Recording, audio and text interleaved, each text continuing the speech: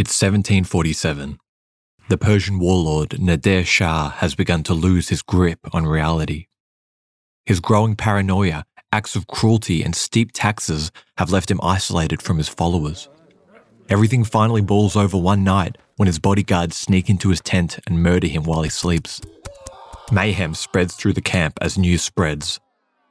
With the Shah of Shahs lying in a pool of his own blood in his royal tent, the fragile link holding his army together is severed. His generals quickly turn on each other, clamouring for control of the dead king's vast empire.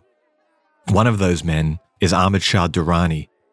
Politically unique as the only Afghan holding a position of power in the Shah's inner circle, he knows he is the first one on the hit list. In the midst of the chaos and confusion, the young Pashtun man snatches up the Shah's most prized possession, the Koh-i-Noor, a flawless diamond the size of a child's fist. And with a few of his men, he disappears into the balmy desert night. But this was not to be the last time history would hear of Ahmad Shah Durrani.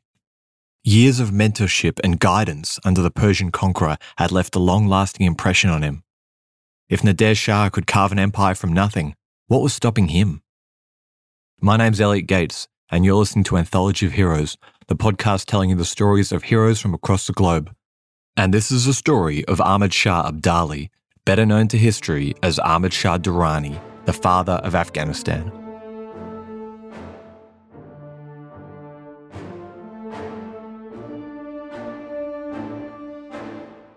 Just a quick note before we get started. If you're a long-time listener and you thought that sounded a little bit familiar, you're not wrong.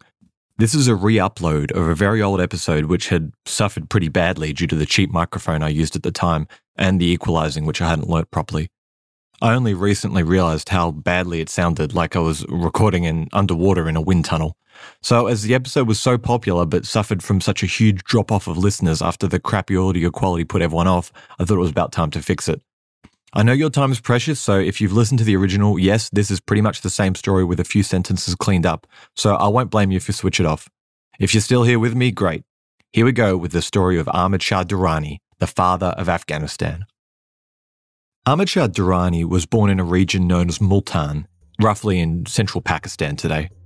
Multan's a pretty mountainous place peppered with lush green hills, deep valleys, and hidden caves. People of this region lived a tribal existence. A man's loyalty was to his family and to his tribe. There was no sense of unity in being Afghani, so to speak. The tribal lifestyle revolved around the seasons. Each family had a semi-nomadic life, moving their cattle onto better pastures as seasons changed, while also having small-scale farms in a permanent place. At this period of time, taxes were levied on these tribes by the Persians, usually in the form of gold, trade goods, or manpower. Ahmad Shah Durrani's tribe, known as the Abdalis, had a reputation of being extremely hardy and fierce in battle, so they usually provided warriors for the Persians in taxation. Despite their obvious uses, the Abdalis had fallen out of favour with their Persian overlords in the last few years. They'd had a few shots at independence, which was obviously frowned upon. But recently, Nader Shah, the current Persian ruler, was able to court the Abdalis and eventually win their favour and loyalty. The Abdali horsemen quickly became a core component of the Shah's army, and a charismatic young man with a thick black beard and warm personality was noticed by Nader Shah, who initially promoted him to his personal attendant. This was Ahmad Shah Abdali. As time went on, the two became very close. So much so that the Persian had even started plans to make Ahmad Shah Durrani his successor, looking on him as a kind of surrogate son. A story goes that Nader Shah had a mystic read the face of Ahmad Shah Durrani. The face, and especially our eyes, have always been considered windows to the soul, and the Shah wanted to see what destiny had in store for his young friend. After feeling the curves and contours of the young Afghan's face, the mystic concluded that this man would one day be a king. Already suspecting something like this himself, Nader Shah then calmly clipped a corner of the young man's ear with scissors, before requesting that he remember this and be kind to his family members in the future. Once Ahmed agreed, Nader Shah pointed to the disfigurement of his ear and said that he would be reminded of the promise every time he sees his own reflection, a promise that would be tested several times in the future. Just a note on names, Khan, Shah, and Nawab all translate to something like ruler, commander, or emperor, but they're also common parts of names, so To be simple, I'll use these more generic terms such as ruler or king in place of these titles, but we'll stick with them as part of the names. In his youth, Nader Shah had been vibrant, charismatic, brave, and pious, but as time had gone on and he survived one assassination attempt after another, he began to close himself away from all but a few of his commanders. His paranoia led to widespread purges of military personnel, and increased taxes saw many provinces begin to incite rebellion against him. The Persian became more cruel and more volatile. When before he had eagerly requested opinions on his plans, he now dictated them to his generals who knew better than to speak up. The final straw came on the 20th of June 1747, when he put an order for the majority of his closest bodyguards to be arrested and executed. Unhappy with their loyalty to them and fearing that they may be trying to murder him, he sent his generals to gather them all up. Unwilling to condemn their men to death for no reason, the generals decide enough is enough, the Shah needs to go. Later that night, they sneak into his tent and stab him to death. After the deed is done, Ahmed Shah is the first one to find the body. Despite Nader Shah's cruelty, he had been something of a mentor to Ahmed, and the murder was a shock to him. He felt a sense of guilt that he was not there to defend his king. But what was done was done. After saluting his monarch for one final time, Ahmed prizes the royal seal off Nader's dead finger and pockets it along with the Koh-i-Noor, a massive diamond that conveyed regality and prestige. Knowing that there was nothing else for him here, his Afghan contingent slip away and let the Persian generals fight it out. A successor is eventually picked by the military, but by this time the Afghans are long gone. After they arrive home, a tribal council recognizes how unsecure the Afghan position is and the immediate threat of Nader Shah's successor, who will probably try and subjugate them again. They'd tried independence before and had always been forced into submission. After much discussion, Ahmed was elected unanimously. After all, he undoubtedly had the most military experience and understood the Persians better than anyone. To make it all official, an Islamic mullah, a sort of scholar, poured wheat over his turban, a traditional Afghan blessing to signify the start of the rule. We've got a picture of this on our website. And with this, Ahmed Shah Abdali became Ahmed Shah Durrani, taking on the title of Duri Duran, or Pearl of Pearls. It is Ryan here, and I have a question for you. What do you do when you win? Like, are you a fist pumper, a woohooer, a hand clapper, a high fiver? I kind of like the high five, but if you want to hone in on those winning moves, check out Chumba Casino. At ChumbaCasino.com, choose from hundreds of social casino-style games for your chance to redeem serious cash prizes. There are new game releases weekly, plus free daily bonuses, so don't wait. Start having the most fun ever at ChumbaCasino.com. No purchase necessary. VGW Group. Void where prohibited by law. See terms and conditions. 18+. I'm Ken Harbaugh, host of Warriors in Their Own Words, a podcast that presents the unvarnished, unsanitized truth of what we have asked of those who defend this nation. As a country, we need these stories more than ever. Stories from Americans who have borne the battle, including 30-year-old remastered interviews with veterans from World War I recounting their time in the trenches of Europe, and with veterans from World War II, Korea, Vietnam, and from our most recent conflicts in Iraq, Afghanistan, and other battlefields Americans may never have heard of. Hear their stories by listening to Warriors in Their Own Words wherever you find podcasts.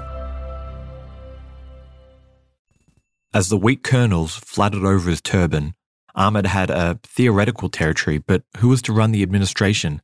And what of the tribes who didn't recognize his authority? A lucky break came to Ahmed early on as he captured a rich caravan of supplies heading to Nader Shah's successor as tribute.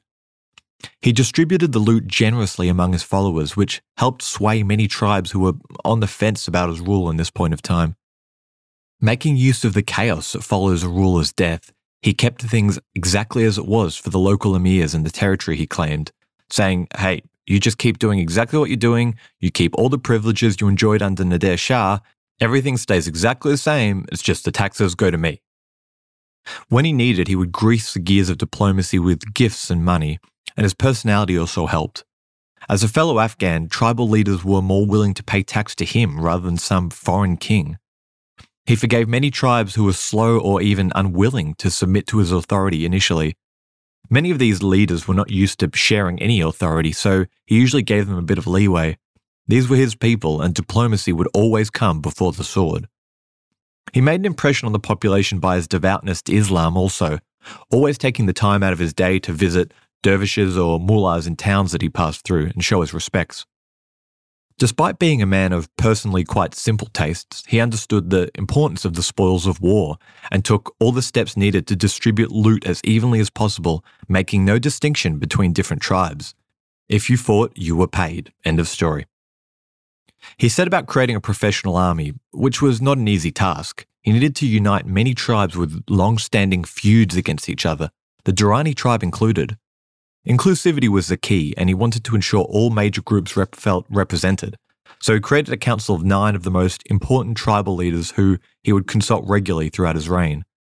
He also created an Afghan postal service, making communication a lot more speedy. He removed bureaucracy that made it hard for men of different tribes to advance their careers. A man was now able to rise through the ranks of his army regardless of their tribal background. The message was clear: we are one people and together we are strong. His efforts began to pay off as many tribes were lured under his banner with dreams of plunder or patriotism. Soon enough, he had 40,000 troops, mostly light cavalry. With an army assembled, the Durrani war machine looked for its first campaign. To the eastern borders lay the mighty Mughal Empire. With territory spanning most of the northern half of India, all of Pakistan and parts of Afghanistan, it was a fearsome beast indeed. At least that was the story on paper. The reality was very different. Humbled already by the conquests of Nader Shah, the empire was overrun with different groups agitating for independence from the fracturing central government. The main ones, for the purpose of this story, were the Marathis, which were roughly Midwest India, the Sikhs, far northwest India, and the Jats, central India. The Mughal Empire himself was a guy named Mirza Ahmad Shah. Yeah, I know, Ahmad Shah, sorry about that. We'll shorten this one to Mirza to help you keep track. Anyway, Mirza had a really rough deal when he came to the throne. The Mughal bureaucracy was a rotten apple, corrupted to the core by decades of easy living and decadence. If the government was involved, nothing ever got done quickly. Every mobilization or attempt at a reform was made near impossible by the amount of bribes that had to be issued at every turn. Court rivals fought viciously and taxed the peasantry harshly to keep up their lavish lifestyles. So ingrained with this culture that it wasn't unheard of for courtiers to pay invading armies to ransack parts of the empire that were run by their rivals at court, just to humiliate them. The Grand Mughal, which was the title that they used for emperor, theoretically could field an army of 100,000 strong, in the same way that I could theoretically climb the Empire State Building. It was a paper tiger, and Ahmad Shah Durrani had seen firsthand what a well-disciplined army could do during his time serving with the Persians. First up was the major city of Kabul, a city made of ethnic Afghans considered by the Durranis to be well within their territory. It was run by one of the few of Nader Shah's governors who refused to acknowledge Ahmad Shah's supremacy, instead shifting his allegiance to the Mughals. Knowing that the countryside around Kabul was populated mainly by ethnic Afghans, Ahmad Durrani wrote to the emirs and received their guarantee of support against what most of them saw as a foreign occupier. Things went according to plan. When the Afghan army arrived at the gates of Kabul, the unpopular governor and his forces melted away, and he fled back to the Mughal heartland. And just like that, Kabul, the current capital of Afghanistan, was annexed. Kabul was taken easily, but that was an Afghan city. If Ahmad Shah Durrani wanted to continue the march east into the rich Mughal territory, he needed a reason to do so. He didn't have to wait long. The governor of Lahore had been bickering with his brother and co-ruler for control of the city for quite some time.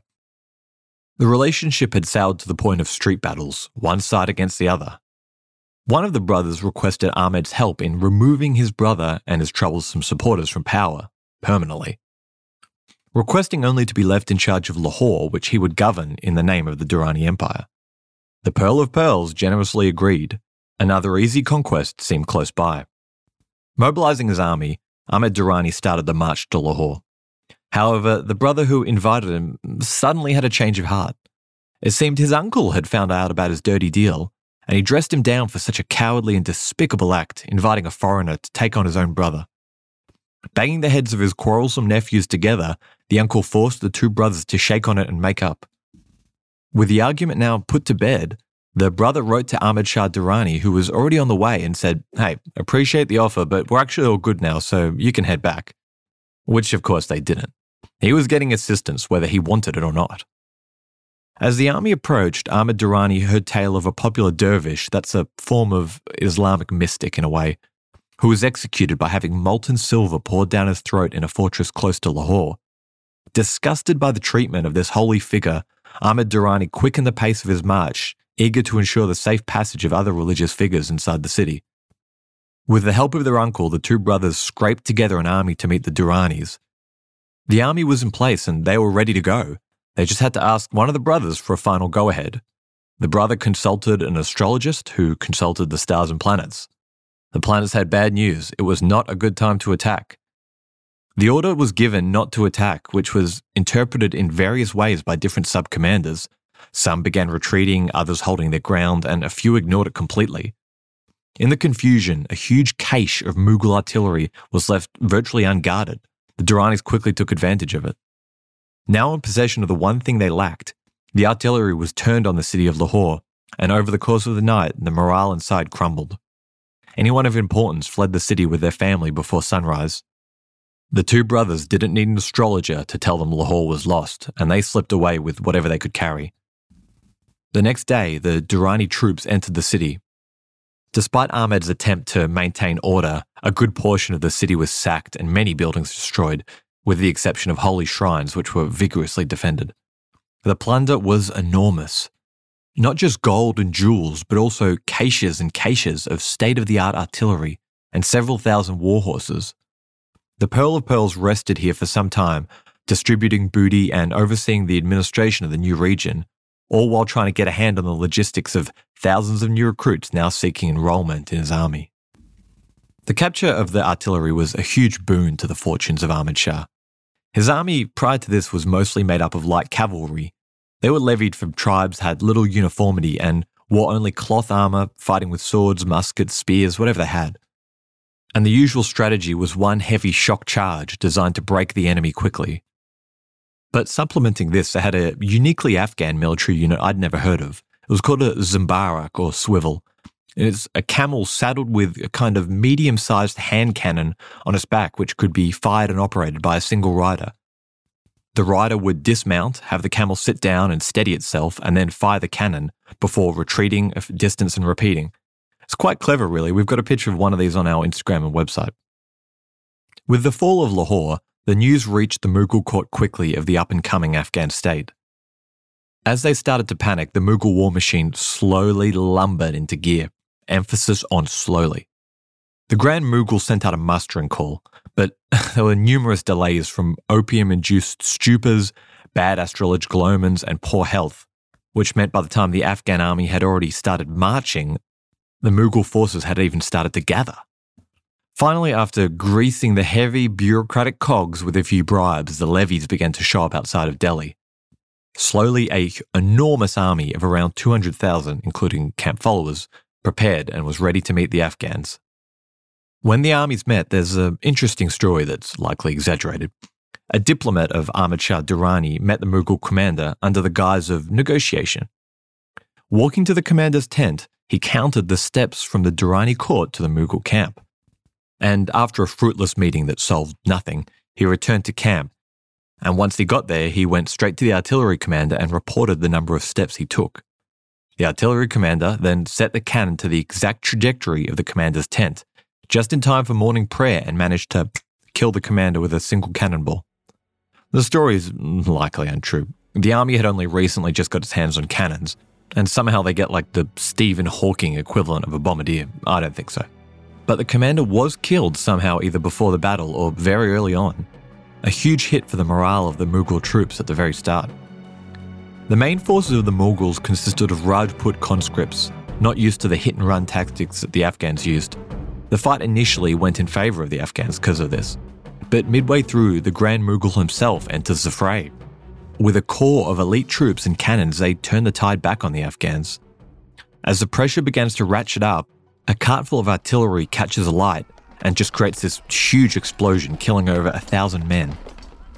As the powder began to sizzle afterwards, it made an eerie kind of a sound, which many Afghan tribes associated with evil spirits, which spooked whoever was left into breaking rank and routing.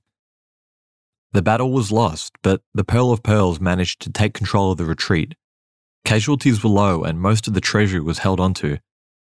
As if the loss wasn't demoralizing enough, the army were harassed by marauding Sikh bands on their way home. The Sikhs play a big part in this story, so I'll give a quick introduction. The Sikhs are a religious order originating in the Punjab region of India in the 15th century.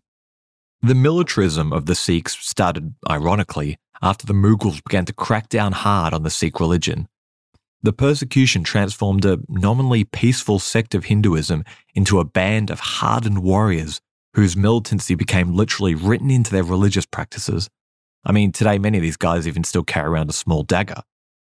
The Sikh code and dogma was centered around always being ready for combat and is extremely interesting and quite unique as far as religions go.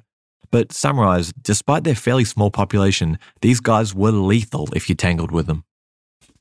While Ahmad Shah and his demoralised troops marched home, he got the news that his nephew, serving as governor in a key township, had declared himself independent and started a revolt. But once the rebel troops had heard that the Durrani army was still largely intact and returning home, the rebellion quickly fell apart.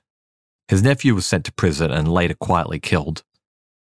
While an event like this is seemingly not important, it demonstrates the fragile hold that Ahmad Shah Durrani had over the Afghan people. A constant stream of loot and a close physical proximity were vital to maintain loyalty. The new Mughal emperor, Mirza, had little experience in governing or in warfare. While appearing ostentatious and decisive in public, behind closed doors he was meek and easy to manipulate, putty in the hands of his venomous courtiers.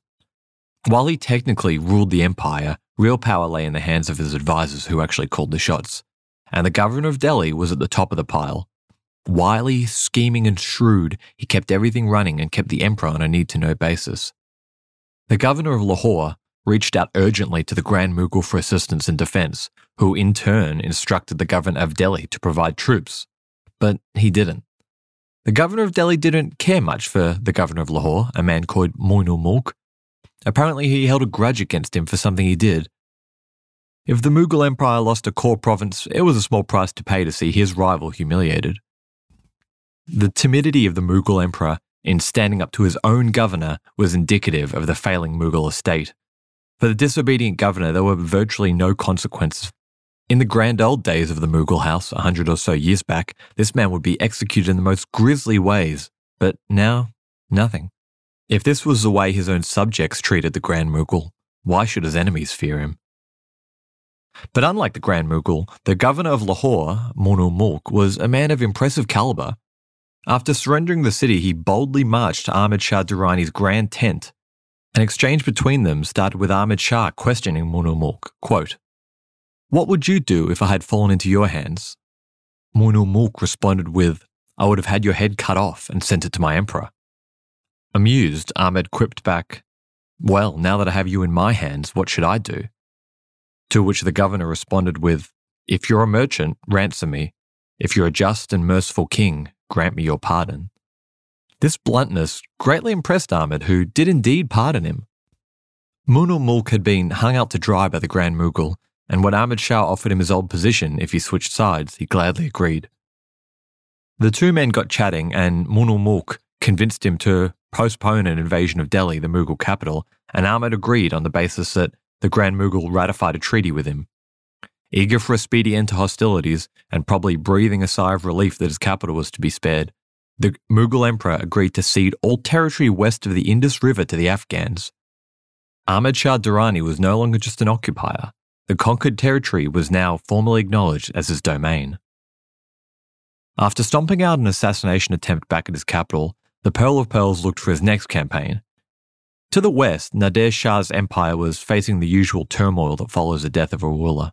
It was now governed by the Shah's grandson, a man called Shahrukh. Shahrukh was the third successor since Nader Shah's death. The previous rulers had been murdered in quick succession, barely lasting a year. Ahmed knew that this was the time to strike before the dust had settled. A glaring insult to the Durrani unified state was the fortress of Herat. the main city built on the original homeland of the Abdali tribe.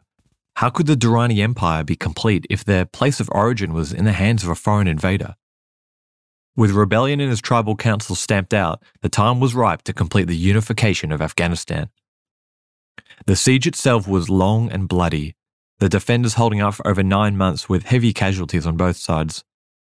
Drawing upon religious fervour of his troops, Ahmad Shah Durrani instructed all his men to recite a line from the Quran over and over without ceasing while assaulting the fortress until it was taken.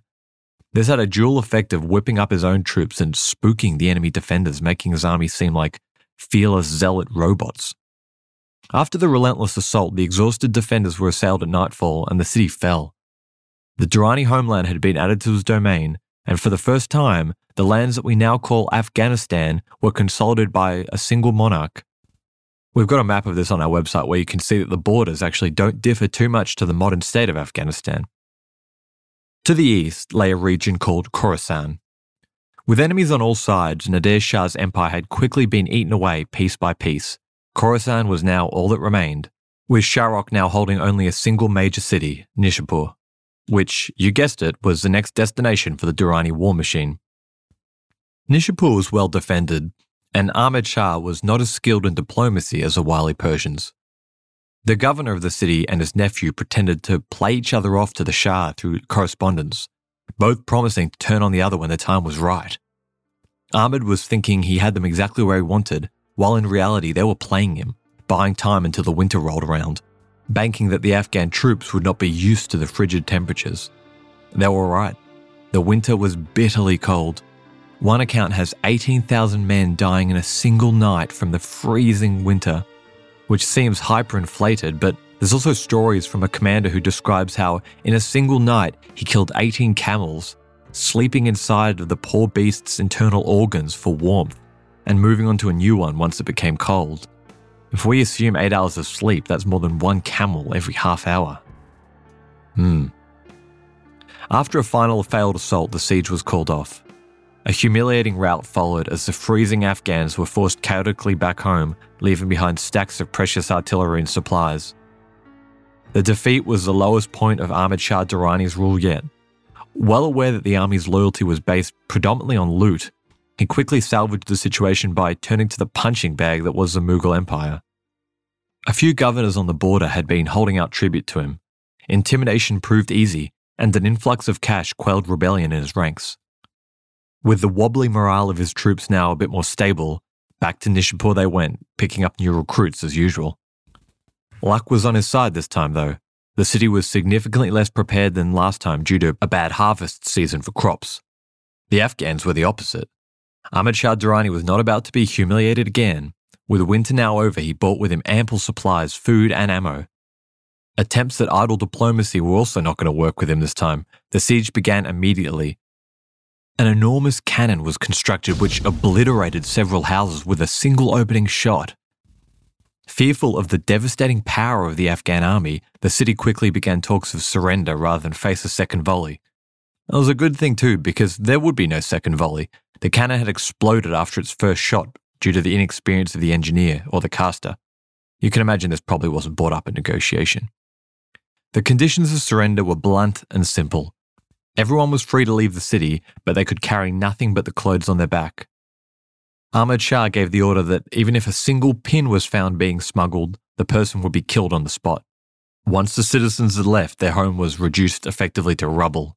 When it was discovered that the citizens had buried family treasures or hid them in walls, the troops began to break apart even the framework of houses or pry out portions of the street to look underneath. With the capital sacked and the countryside suffering the same, Shahrokh sued for peace. With virtually no bargaining chips, his options were looking like exile at best or mutilation or death at worst. Treat my ancestors with kindness. The promise Ahmad Shah Durrani had made to old Nadir Shah echoed in his mind. Now here he was with his grandson. It seemed almost fated. At the negotiation table, Ahmad treated Shahrokh respectfully, addressing him as an equal rather than a defeated emir. The treaty was incredibly lenient. Shahrokh could continue to govern the province, but would acknowledge Ahmad Shah Durrani as his sovereign, effectively serving him as a vassal. Shahrokh could probably not believe his luck and gladly accepted. It is an interesting note that this is the second time in his life that he would be pardoned due to the respect for his grandfather. The first instance was a few years earlier when a victorious general allowed him to retain the province of Khorasan purely because of his lineage. Nader Shah must have been one hell of a guy before his paranoia set in. These acts of clemency were not lost on the Afghan rank-and-file soldier. It shouldn't be underestimated how far stories like this carry, even when plunder and loot is the main order of the day. We kind of get this picture of the Pearl of Pearls being a wise and just ruler, someone who was approachable and cheerful and above all pious. I haven't detailed much of this above, but if there was a local saint or dervish in an area he was passing through, Ahmad Shah would almost always sideline his original plans to meet the man. He seemed intensely interested in the ideas of these holy men, whether they were concerning this life or the next. This behaviour was very similar to that of Nader Shah in his early days, and it's interesting to wonder if maybe more than just battle tactics rubbed off on the Pearl of Pearls. However it happened, these little decoys helped create a kind of cult of personality that spread through the lower rungs of Afghan society. With this latest conquest, Ahmad Shah Durrani wisely decided his empire had reached its limits. He had well and truly carved out a home for his Afghan people. It was now time to sort out the affairs of governance. A couple of half-cooked Mughal plots to stir up trouble were dealt with swiftly, and governors who had remained loyal to the state during its lowest points were rewarded, while ones whose loyalty were a bit more fickle were cautioned or replaced entirely. This required a bit more tact than you might think. The mountainous nature of countries like Afghanistan meant that individual settlements were a lot more self-sufficient.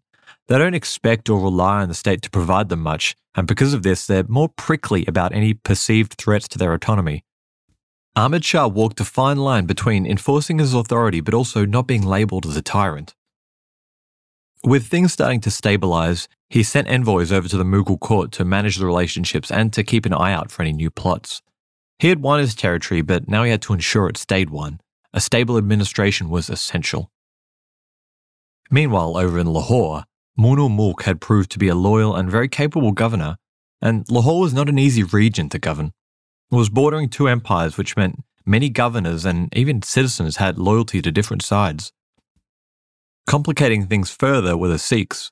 Recognizing the authority of neither Mughal or Afghan, they constantly agitated for independence and raided outlying settlements over and over. When Munul Mulk died in a riding accident, the wheels really came off. The situation quickly devolved, with factionalism rearing its ugly head as officials begged assistance from their patrons, either Mughal or Afghan. Predictably, the troops under Ahmad Shah Durrani arrived first, and order was once again restored. But this time, the army did not return home. With scores of loot-deprived men rearing to go, the road to Delhi was open, and without the soothing counsel of Munul Mulk, there was nothing holding them back. The expedition was led by Ahmad Shah Durrani's commander-in-chief, Jahan Khan. I've been unable to find virtually any info on this guy, but the seeming consensus was that he was a gifted and feared commander, not afraid of using acts of barbarity to cow submission. We've got a picture of him looking particularly intimidating on our website.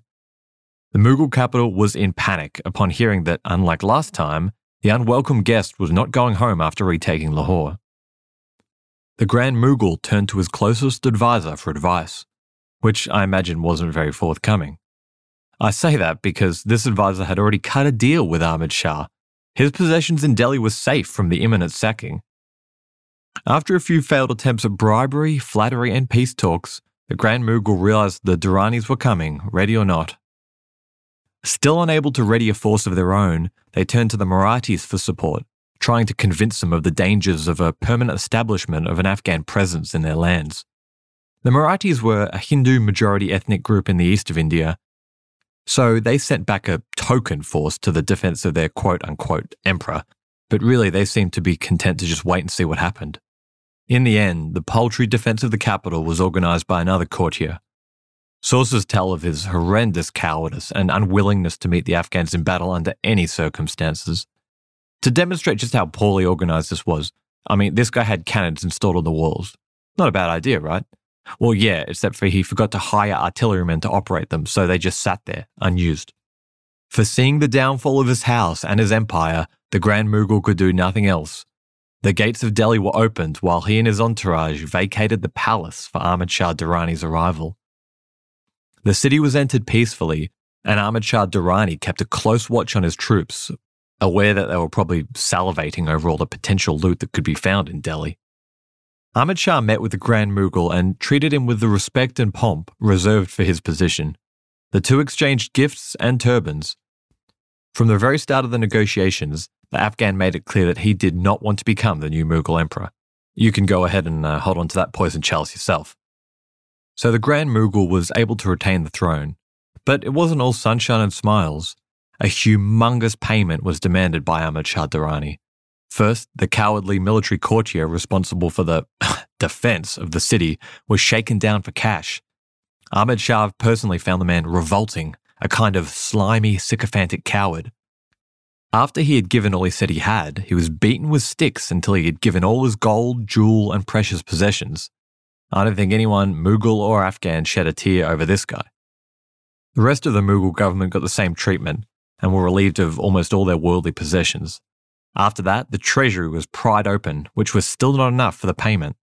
So the gap was levied from citizens in the form of a special tax. This citizen levy snowballed into a general sacking as wealthy citizens' houses were torn apart for plunder. This orgy of violence was started by rumours, likely unfounded, that spoke of 5.5-foot tall golden candlesticks and bags full of diamonds and the like being hidden away by the richest citizens of the capital. And once the looting started, even the Pearl of Pearls couldn't stop it. Even those who had paid the citizens' levy were not left alone. Any sense of law and order disappeared in a puff of smoke. Rape, extortions, and violence were the order of the day. But it didn't stop there. A Mughal princess was demanded for the wife of the son of Ahmad Shah Durrani, Prince Temur. Coins would need to be minted in the name of Ahmad Shah, and the 100 most beautiful women in the royal harem were carted off back to Afghanistan. The Mughal state that once spanned almost the entire Indian subcontinent and more was reduced to poverty and made a vassal of the Durranis.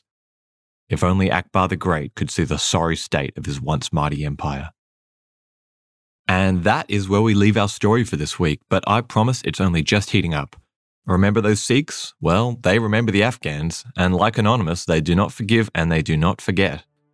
Coming up in part 2 is one of the largest battles that took place in the 18th century, a commander who misses the battle due to a wild wedding party, sprinkled in with cattle mutilations and of course a maggot-infested facial tumour.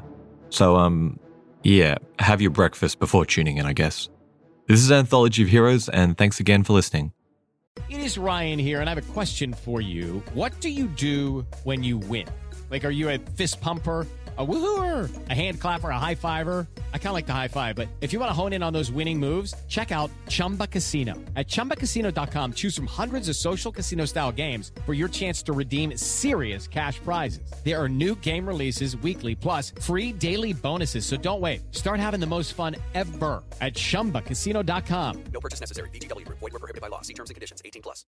I'm Allison Holland, host of the Kennedy Dynasty podcast. Equipped with a microphone and a long-term fascination of the Kennedy family, I am joined by an incredible cast of experts, friends, and guests to take you on a fun, relaxed, yet informative journey through history and pop culture. From book references to fashion to philanthropy to our modern expectations of the presidency itself, you'll see that there is so much more to Kennedy than just JFK or conspiracy theories. Join me for the Kennedy Dynasty podcast.